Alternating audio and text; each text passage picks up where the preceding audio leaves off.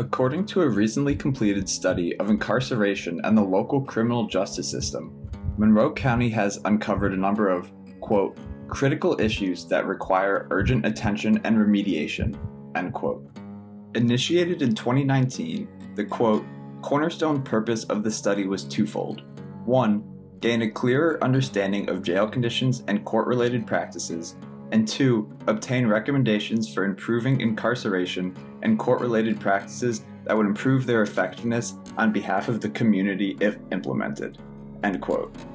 The findings of the study, consolidated into a single report, led researchers to suggest that, quote, the jail must be replaced with a facility that is designed prescriptively for sustainable cost-effectiveness, improved safety and security, and to accommodate the implementation of an array of best practices that improve inmate care and custody and reduce recidivism, end quote.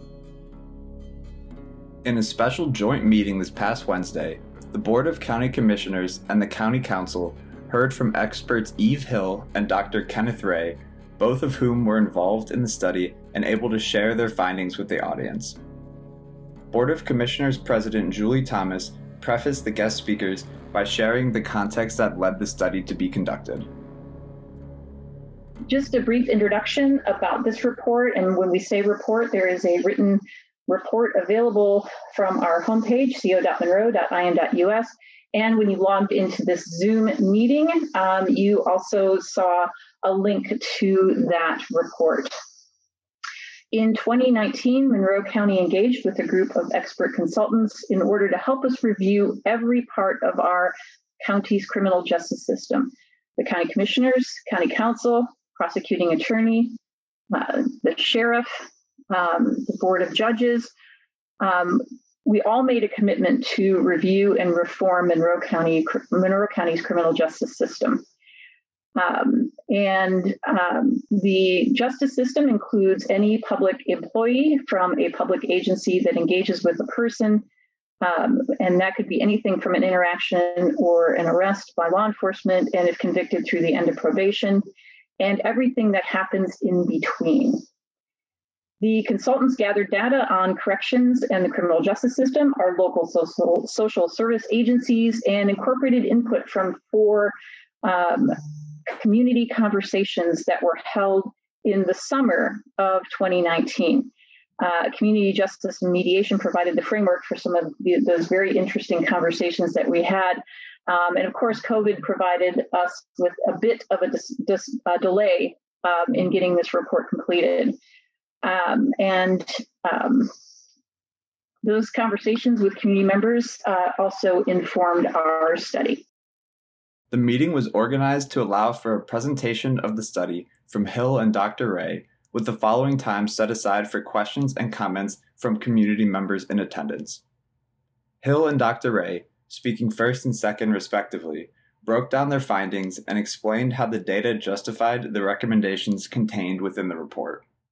So our task was to look at what is leading people with mental illness and substance use disorders into jail in the first place and back into jail after initial incarcerations, and to explore opportunities for interventions other than arrest and detention for people with mental illness and substance use disorders. So we're looking at avoidance, detention, and avoiding recidivism.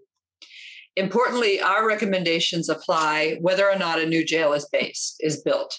These improvements will help Monroe County avoid simply refilling any new facility. It will also help Monroe County use its funds wisely to maximize state and federal contributions and get the most bang for the buck. When we started this project, the issue on the table was an existing settlement agreement with the ACLU over conditions of confinement. And the settlement agreement is litigation related to the conditions of confinement at the jail under civil rights, federal civil rights laws. So that was one of the first things we began to talk about it to understand the scope of this project. And as we looked at the project, we realized that we were going to need an enormous amount of data to understand the jail's history of incarceration, as well as some of the practices of the courts, prosecution, and defense, to get more clarity on why the conditions that triggered that lawsuit and what would need to be done to ultimately resolve the agreement. What I want to do is just walk through the high points, because there is so much data and there were so many findings that helped us understand where the jail came from, where it is, and where it's headed, in part if the issues addressed by Eve are not adequately resolved. After hearing from the two experts, the floor was then opened for a response from County Council and board members. Considering the magnitude of the recommended overhaul to the Monroe County criminal justice system, initial reactions from local officials were generally receptive, with many focused on determining the best course of action moving forward. Among those to share their thoughts was County Council member Jeff McKim, Monroe County Judge Mary Ellen Dekoff, and Council President Eric Spoonmore. So I want to go back to the previous topic, which is really next steps and how we move this forward. I am and I think my colleagues are also very committed to implementing the recommendations of these studies, and in particular, doing what we can to drive the population of the jail down. I just want to delve deeper a little bit in how we actually take the next steps to make sure that none of these recommendations get lost. This doesn't become one of those many reports that we're good at generating and putting on a shelf and not implementing. But we do the best we can, but we watch the time limits. We watch who's there. Are we frustrated? Yes. Can we do better? Yes.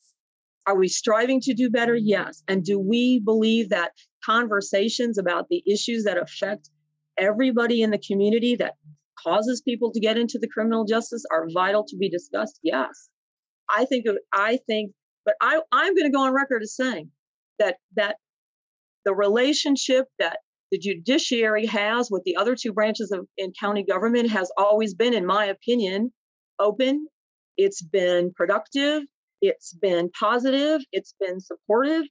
And I see us going forward with the goal of having this common goal and continuing to work together. But we are committed to do that as well. So I just want to say that I'm really encouraged with the discussion that we've had here this evening, and really appreciate hearing all the willingness to collaborate on this. I think that I really want to see this move forward, and we can talk about what those next steps are going to be here soon. But we've got a real opportunity, I think, here to make some transformative change in Monroe County and really impact some change for our future here. And so I know a lot of you get involved in public service for that very reason. It's something that motivates me very much. And I want to go back to Mr. Booker's remarks earlier. We've got a lot of stakeholders in this meeting. Perhaps the most important stakeholder is the public, and it's going to be very, very important that we continue to engage the public every step of the way in this process and have meaningful opportunities for them to participate in these discussions, and that this is not just happening in a vacuum. So I appreciate those remarks, and also appreciate all the Human Rights Commission members that are here as well too. But that's all I really wanted to say, and look forward to discussing those next steps here.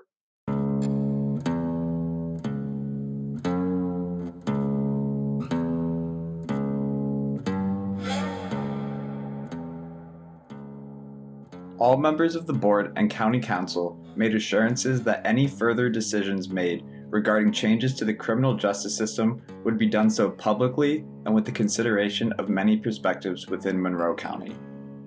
Those interested in staying updated on the undertaking can find more information online and are encouraged to attend the next meeting on July 7th. For WFHB, I'm Max Campbell.